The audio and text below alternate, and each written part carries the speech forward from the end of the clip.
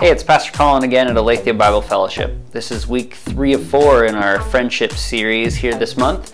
We'll be talking about trust and how we can have biblically founded trust in our relationships with our friends, brothers and sisters in Christ, in the body, and how we can act on that to build a hopeful and enduring, indeed eternal relationship based on trust in God and then following with real, substantial trust in our brothers and sisters. So check it out. If you find it helpful, like it and share it with your friends and family that would also find it helpful. Okay, welcome to week 3 of Friendship Month here at Solidarity Year at ABF. If I may remind you and call your attention to the big picture of this arc here. Vigilance and all these things, sacrifice, discernment, solidarity is where we're at. Still got a couple more years loaded up in the clip, ready to fire off. And yeah, so we're going to continue that. All these things are meant to be a continuous arc, a continuous pursuit with continuity, right? That's how our God works, is nothing's disjointed. Nothing that you see in the New Testament overwrites and deletes anything in the old. Any sign of a prophet currently must meet with all signs of previous established prophetic writings that God has given. And so I want to do the same kind of thing with this month.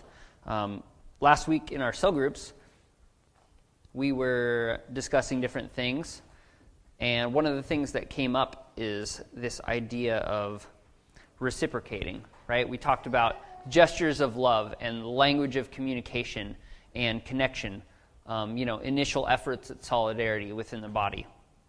The suggestion was made that it's really a key factor that we need to work on reciprocating when another person actually does that and makes a move to communicate their love for us. I thought that was a very important point that needed to get back in here. whether that initial hug or whether that initial move was like a hug or an invitation to hang out, a real question for conversation. Somebody trying to, they didn't have all the picture together. They didn't have a plan from A to Z that you can just fit neatly into, but somebody just takes a step forward in that. How are we reciprocating these things? In a romantic relationship, as I think we talked about in one of my previous sermon months this year, neglecting to respond when the other person makes a bid for connection, like in a marriage relationship, that's damaging to the relationship. And it's true even of simple things like when one spouse says, wow, as you're driving by, that's a beautiful house over there. And the other spouse responds with, or nothing at all. It's like, that's such a small thing, but it's sad and it makes an emotional impact on us. And typically you can see people cope with things like that because it hurts. Just like anything, when you hit your leg on something, you're like, man, that hurts. You respond to that stimuli. And the same thing goes. When we get shut down in that way, emotionally by somebody that we're trying to connect with,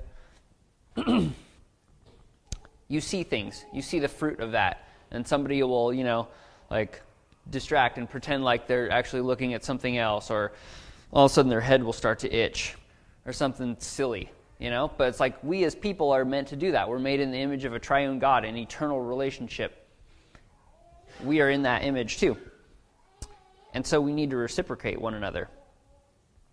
And when we don't, it breeds bitterness, breeds resentment, breeds division, not solidarity.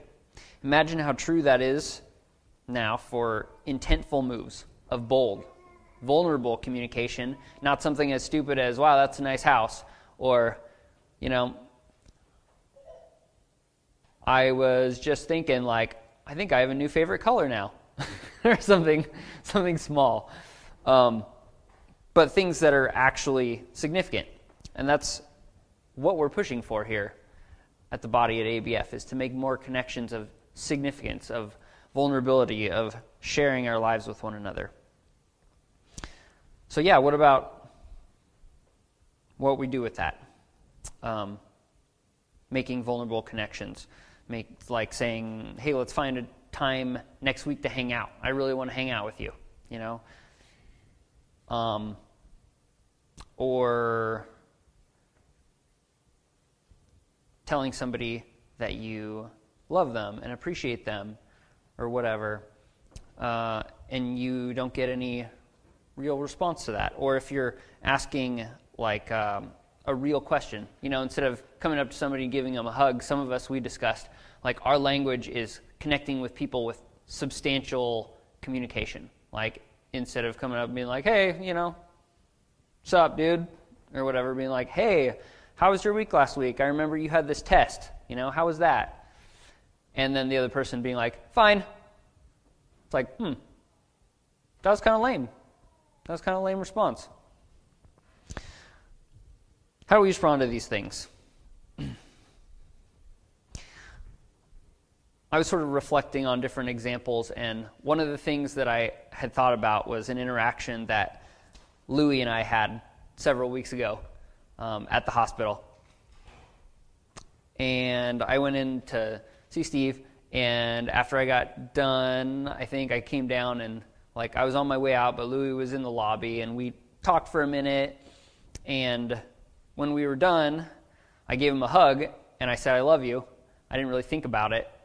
And I knew it would be a little bit awkward because that's just what it is. It was even like he was sitting down, I was getting up. You know, you have the sitting down and standing up hug thing. Like it was just what it was. But what are you going to do, right? Like, you say, hey, stand up so I can give you a hug. You can do that, but it's just you got to roll with it, right? So we did. We rolled with that. And I knew it would be a bit awkward, but I didn't really think a whole lot of it, because it felt like the right thing to express, just authentically. And I don't think Louie said anything at first. And I don't remember, like I didn't register that in my mind. I wasn't like sad about it or whatever, I just didn't really register it. And when I let go and started to walk off, Louie said, I love you back, you know? And I was like, I completely didn't think about this new boyfriend-girlfriend scenario that I just set into place, that I just put Louie in. That is so funny. But I want to commend Louie. I appreciated that. Like in retrospect, as I'm processing it and walking away, could he have just let it go? Yeah, totally. Like I was just rolling with it. I was on my way out, you know, because I wasn't even really thinking about it. I'm sure I didn't give off any real social cues like, oh, I'm really sad that he didn't say I love you back or whatever. Could he have just said, thank you? Yeah, I mean, that's a weird one if you're like boyfriend, girlfriend, you know, and or husband, wife or whatever, and one person says thank you and the other person, or one person says I love you and the other person says thank you. That's weird. But in this situation, it wouldn't have been that weird because it was like, you know, I'm there specifically for support. Like this is a common communication. Like, hey, you know, we're looking out for your interest. Like, thinking about you, love you, care for you, all this stuff. And thank you is an appropriate response to that body of communication, right? That would totally be fine. But he chose to reciprocate a personal and intimate move towards solidarity in that way. And I appreciated that. Why is I love you so scary? You know, why is I love you so scary for boyfriend and girlfriend relationships? Well, it's a statement of commitment, right? It's a vulnerable statement of commitment toward a new depth and duration of relationship. It's a vulnerable gesture. It requires trust, right? Because what if you're not on the same page? You're sort of testing the waters, you know? What if you're not on the same page about that? What if you get a thank you and you're not on the same page of how serious your relationship is? That's going to be real embarrassing and probably hurtful on some level. But Louie processed our situation for a moment, and he reciprocated my communication of love, and he committed in solidarity. There was a real trust and commitment and relationship at that moment. a moment that built up the body of Christ. Because we're looking at the big picture here, right? A moment that built up the body of Christ through faithful friendship. And that made me feel good and made me feel productive about that relational advance, that gesture of vulnerability. Not just for me personally, but in our joint effort toward God's will in that. We're intentfully trying to build something here that God wants, that God has a vision for us here. And the crux of that relational issue is trust with one another. So, where are we at in this whole process? How willing are we to do that? How scared are we to get a thank you instead of I love you? By nature, we want to reach out in acts of growth and love to those we already trust, for affirmation, for comfort, for encouragement. That's good. That's good. But that's not the whole story, and it's not going to get us where God wants us. Those we feel safe and secure with are easy to reach out to and get affirmation from. But to grow the body in solidarity, we need to begin with trust. With trust that comes from a relationship that's not established. How does that work? How does that work? If we haven't grown trust, how do we build trust from trust? It has to start somewhere. Is trust a noun? Kinda. It's a intangible person, place, or thing. Can be a noun, sort of. Like the feeling of trust. I don't know. Doesn't really fly for me. If a feeling can be a noun, I think it's more of a grammar thing than a useful description. But trust is a verb. Right? This is the same scenario as love. Like the DC Talk song, love is a verb. L-U-V. Kind of corny. There's a good verse or two in there. But for believers, love is not really a noun. It's a verb. And the same should be applied to trust. It's an action word. Do we need to trust each other in order to build solidarity among us? Yeah, definitely. It's definitely, literally on every list you'll ever look up for how to build any good relationship, whatever that is. Coworker relationship, friend relationship, family relationship, marriage relationship. Trust is on every single list. So what does Scripture have to say about who we should trust? Psalm 56:3 says, "When I'm afraid, I put my trust in you." Who's he talking to? God. After Jesus predicts his betrayal and then Peter's denial and tells his apostles that their whole world is about to be uprooted, Jesus says, "Don't let your hearts be troubled. Trust in God and trust also in me." Psalm 118:8 says it's better to take refuge in the Lord than to trust in people. Philippians 4:18-19 is a good last example here. And I looked at like a million scriptures, but here's 4. Philippians 4:18-19. At the moment I have all I need and more. I'm generously supplied with the gifts you sent me with Aphroditus. They are sweet-smelling sacrifices that are acceptable and pleasing to God. And this same God who takes care of me will supply all your needs from his glorious riches, which have been given to us in Christ Jesus. Paul here says that his brothers and sisters provided for him generously, of their own free will, with great intent and effort and sacrifice. Unity in that effort. Did that earn Paul's trust in them? Not according to what he's saying here. That's not where his trust came from, no. What it did is it affirmed Paul's trust in God. Paul then encourages the Philippians to follow his example and trust God. Trust God as he trusted God. That other people will provide for him. That other people will care for him. That other people will reciprocate. Paul was the one that gave these first efforts. He went to these different places, spent significant amount of time with people, and now it's their turn. Now they're reciprocating. And he says, this isn't building my trust in them, it's building my trust in God. It's affirming his trust there. There's a billion verses just like these about trusting God, and there's very little about trusting people. Very, very little. Let's go to Mark 9, verse 17 through 24, it looks like. One of the men in the crowd spoke up and said, "Teacher, I brought my son so you could heal him. He's possessed by an evil spirit that won't let him talk, and whenever this spirit seizes him, it throws him violently to the ground. And then he foams at the mouth and grinds his teeth and becomes rigid. So I asked your disciples to cast out the evil spirit, but they couldn't do it." Jesus said to them, "You faithless people, how long must I be with you? How long must I put up with you? Bring the boy to me." So they brought the boy. When the evil spirit saw Jesus, it threw the child into a violent convulsion, and he fell to the ground, writhing and foaming at the mouth. "How long has this been happening?" Jesus asked the boy's father. I like how Jesus is calm in this like supernatural and crazy scenario. You know, he's like fact-finding. Like, hey, how long has this been going on? Just a part of the process, everyday work here. He replied, "Since he was a little boy, the spirit often throws him into the fire or in the water, trying to kill him. Have mercy on us and help us if you can." Jesus goes, "What do you mean, if I can?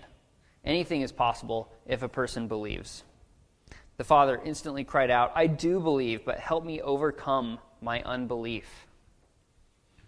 This is where we're at in all of these matters of trust, where we're committed to a faithful belief rooted in Christ, but we can't seem to get the outworking right. You know, we all say we believe. We have a saving knowledge of Christ, but then we act in unbelief. Our trust is in Jesus Christ to hold us together. This trust creates an environment of trust by which the rest of his body can grow under the head of Christ.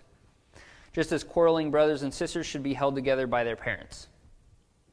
Collectively, as a family, we don't see this too much anymore, but I just went to a funeral and, I'm like looking at pictures of people that got like 10, 12, 150 kids. Like, I don't even know. So many kids. But collectively, the parents hold the brothers and sisters together. And then also, the parents facilitate relationships and conflict resolution and growth between the individual brothers and sisters, between each two. It's the same thing here. Same thing here. We trust Christ. We trust his Spirit to bind us together in love. Our trust is not in our own perfect love, because it ain't perfect. We all know that. It's going to have many times of failure, maybe even downright ugly times. Especially if you zoom in, and look at the hearts of people. We have ugly times where we don't trust, where we have distrust, where we have bitterness, where we have resentment and division. And to call it hesitancy, toward the good advances of one another would be a generous way to put it.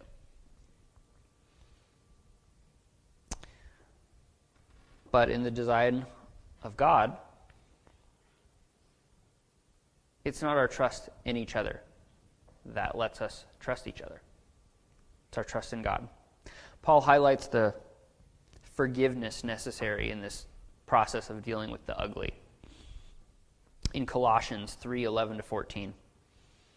In this new life, it doesn't matter if you're a Jew or a Gentile, circumcised or uncircumcised, barbaric, uncivilized, slave or free. Christ is all that matters, and he lives in all of us. Since God chose you to be the holy people he loves, you must clothe yourselves with tender-hearted mercy, kindness, humility, gentleness, and patience. Make allowance for each other's faults and forgive anyone who offends you. Remember, the Lord forgave you, so you must forgive others. Above all, clothe yourselves with love, which binds us together in perfect harmony. Do you think harmony and unity was easy in that social environment? Jews and pagans fancy rich people and dirt poor people, slaves and free. No, it was a total mess. Total mess. We hear our culture, even though it's going a weird direction, our culture is rooted on Christian consensus. Like, it's built on it. We all have essentially the same culture. This is a mess of culture. And I don't know if you call it racism, but yeah, whatever. Racism, or the social version of that, was what? Yeah, classism and all those isms that promote division. None of those are even looked down upon. Those are reasonable. Those are reasonable. That's how most of the world was. That's how most of the world even continues to be. Under Christ, we overcame that in unity. But in this, Paul is calling for a standard here that is a very difficult standard.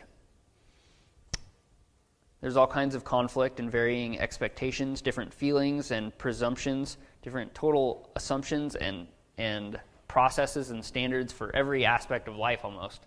And yet the new believers built a community of love and trust, even within that diversity, and we're famous for it. We don't have anywhere near that cultural diversity, but what are our points of contention that need trust to sort out, that need all those attributes of grace, patience and mercy, and ultimately love? Are we afraid of being taken advantage of? Financially, emotionally, dare I say, physically or sexually? This isn't to say we should be unwise, because there is wisdom literature that speaks a lot to these kinds of practical issues. Proverbs gives a lot of advice to be a trustworthy friend, to be that friend that is trustworthy, and to make yourself vulnerable to only trustworthy friends or partners. But Solomon, who wrote most of that wisdom literature, wasn't generally speaking to the growth of family. Like, these are practical things of discernment, right? But the Spirit of Christ in solidarity, in unity, and growing together as a beautiful body, that is our overarching narrative, with these aspects of practicality as things to keep in mind along the way. So which narrative is going to win the day in your brain, in your heart? Hesitation based in self-preservation, or love and openness through Christ? Trusting in Him and letting that filter down to our brothers and sisters. Having an optimistic view of our relationship. Ultimately, our trust is in God's perfect love, which is, it's just steamrolling toward our belief and understanding of our future. God's perfect love is a steamroller for unity among the believers here. It's hard to see sometimes, but that's what Scripture teaches.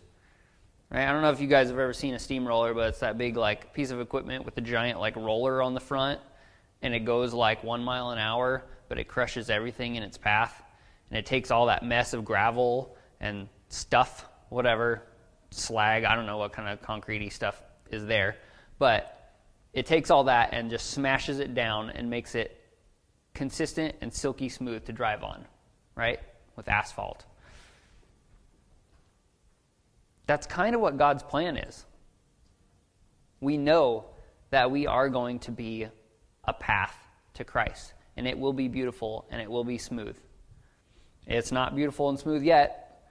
It's the gravel road going up to the mountain with all the, the switchbacks and all the the washboard situation. That's what we got a lot of times. But do we understand that steamroller's coming? It's a surefire thing.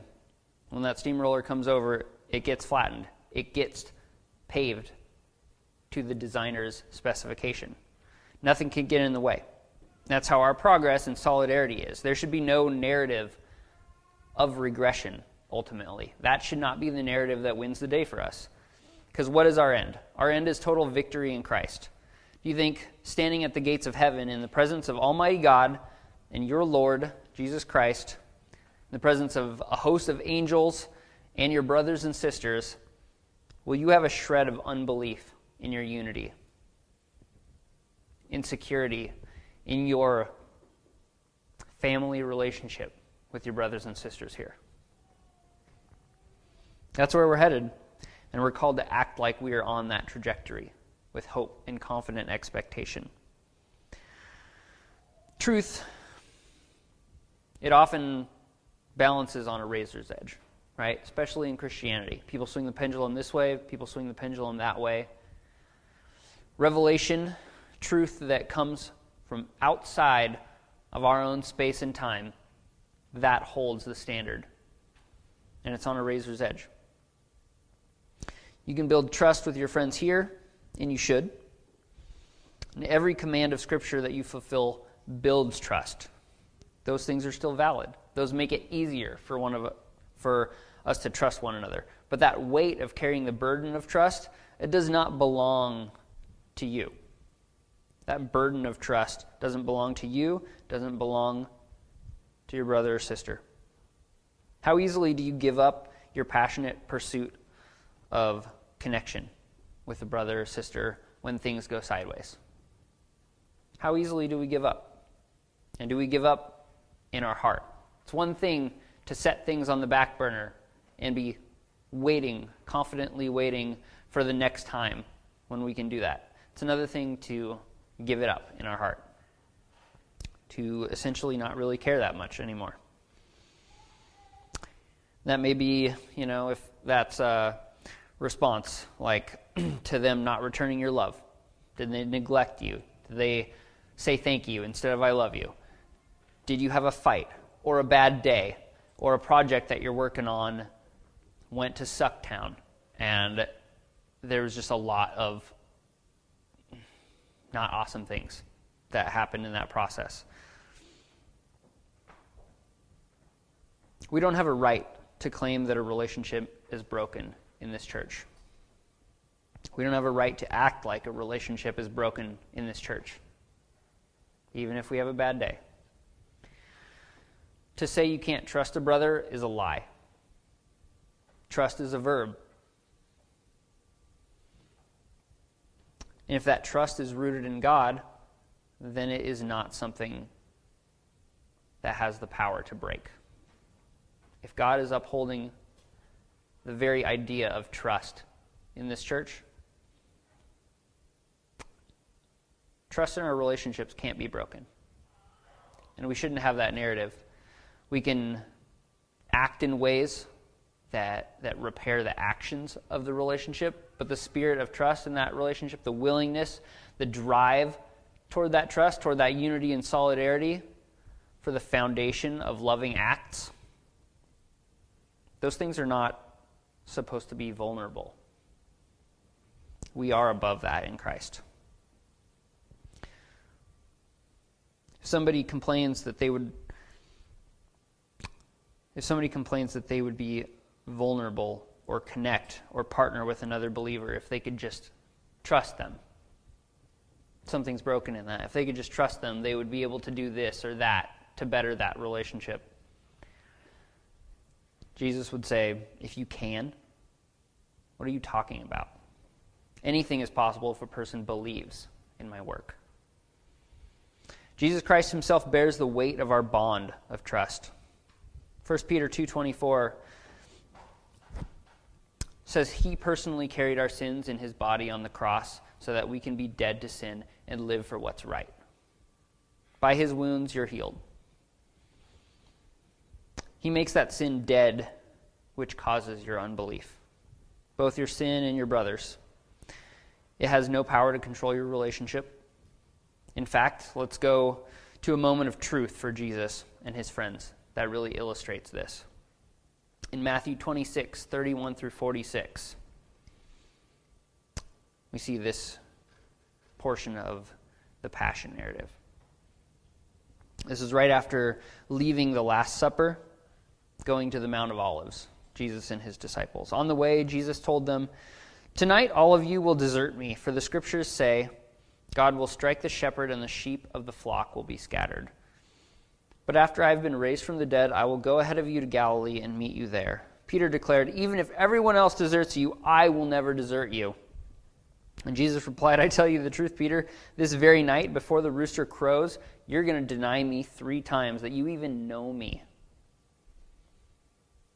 "No," Peter insisted, "even if I have to die with you, I will never deny you." And all the other disciples vowed the same.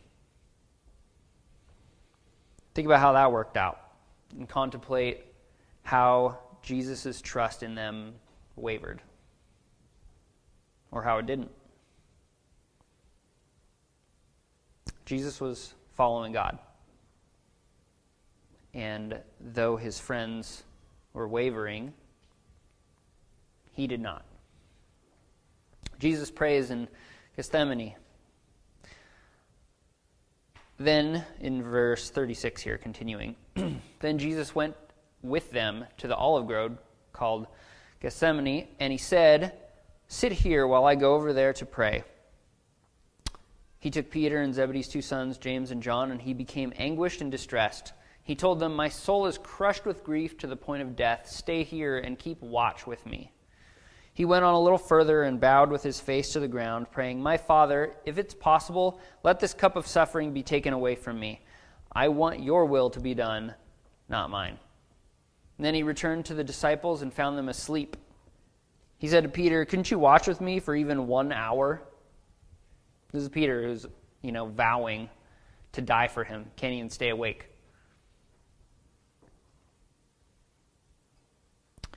Having a hard time. Hard day.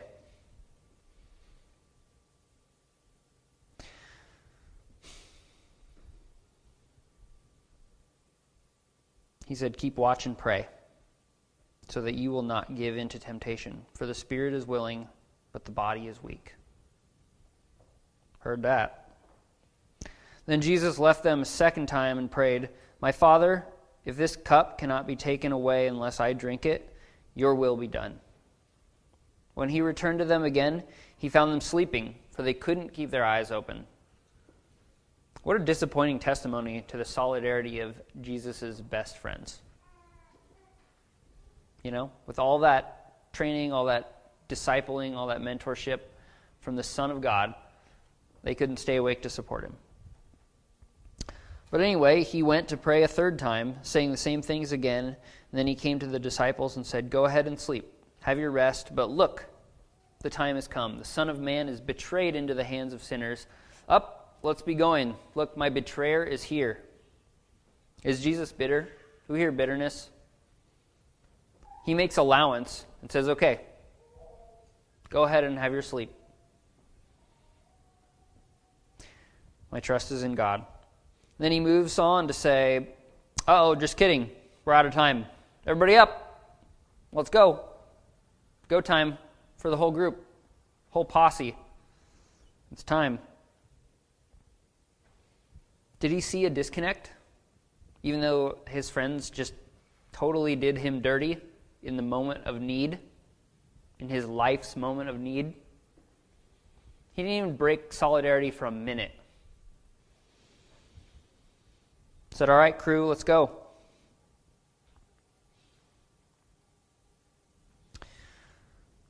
And they continued to betray Jesus that night. But Jesus did not betray their friendship. Why not? Let's take a look at Jesus 10. Jesus 10. John, the book of Jesus. The Gospel according to John, chapter 10, verse 28 and 29. Jesus is speaking about us, his sheep. "I give them eternal life, and they will never perish. No one can snatch them away from me, for my Father has given them to me, and he is more powerful than anyone else. No one can snatch them from my Father's hand." In Christ's mind, his unity with his disciples has nothing to do with their performance, their loyalty, his specific relationship to them. It's simply that God gave them to him. God put them together, and that's it. Period. His trust is in God, and it is unwavering, and therefore his trust in his fellowship is unwavering as well. One step down the logical line, the Father has given each of your brothers and sisters to this body, and no one can snatch them away. We are on a trajectory of God's will. We're on a trajectory of permanent investment. And with 2020 hindsight, how did Jesus' disloyal friends turn out? Well, they built the church. They followed God faithfully and truly and long term. They built the church. You could say they're responsible for building this church. ABF is here because of their work. They all lived and died for Christ. They all matured to be pillars of the first century church that became world famous and eternally famous.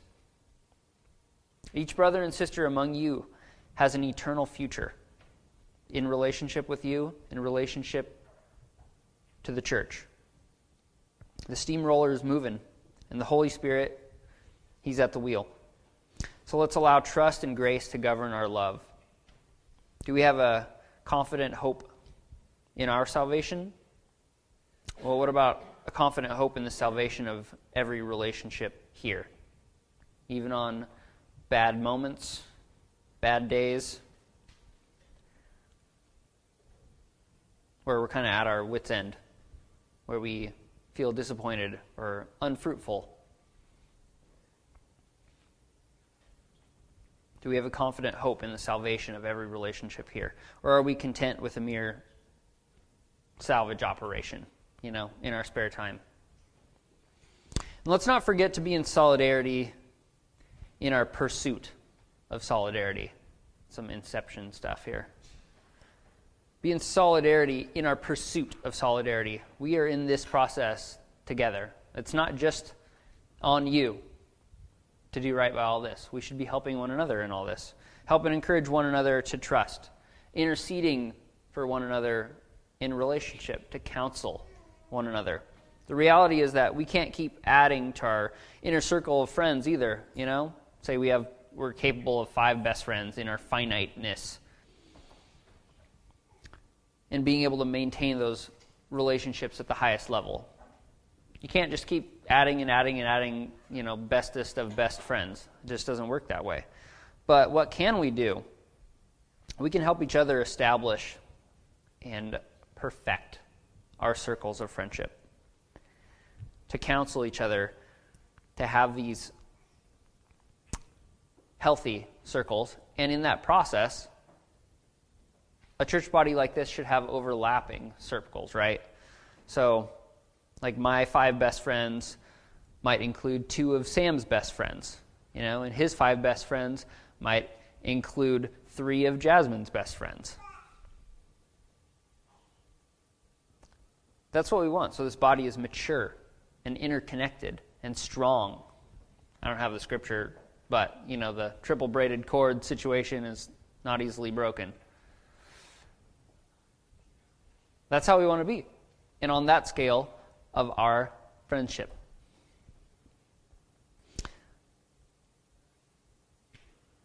Might be like like the Spartan phalanx situation where they have all their shields overlapping. Maybe like the scales of a dragon or something hardcore. But in any case, that's what we're going for in this body. And all these things are foundational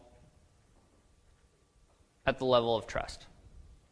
We have to be willing to step out on a limb to trust one another in order to make these connections and build up these relationships that aren't really established.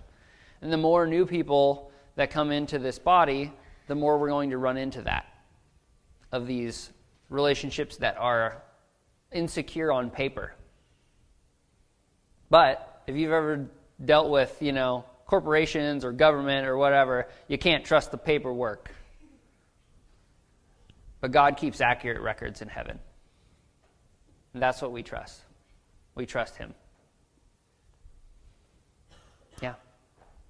When we have projects, when we have these things that we're working together on, and we have these disconnections and conflicts and separations because of time, whatever, when different schedules separate, are we going to let inconvenience or insecurity or whatever allow us to set aside this priority of solidarity between us?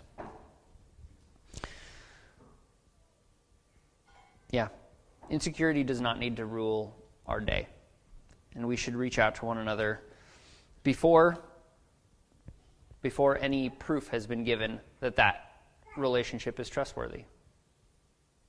That's God's pattern for us, right? He reached out to us, did right by us while we were yet sinners, while we hated him, was willing to die for that.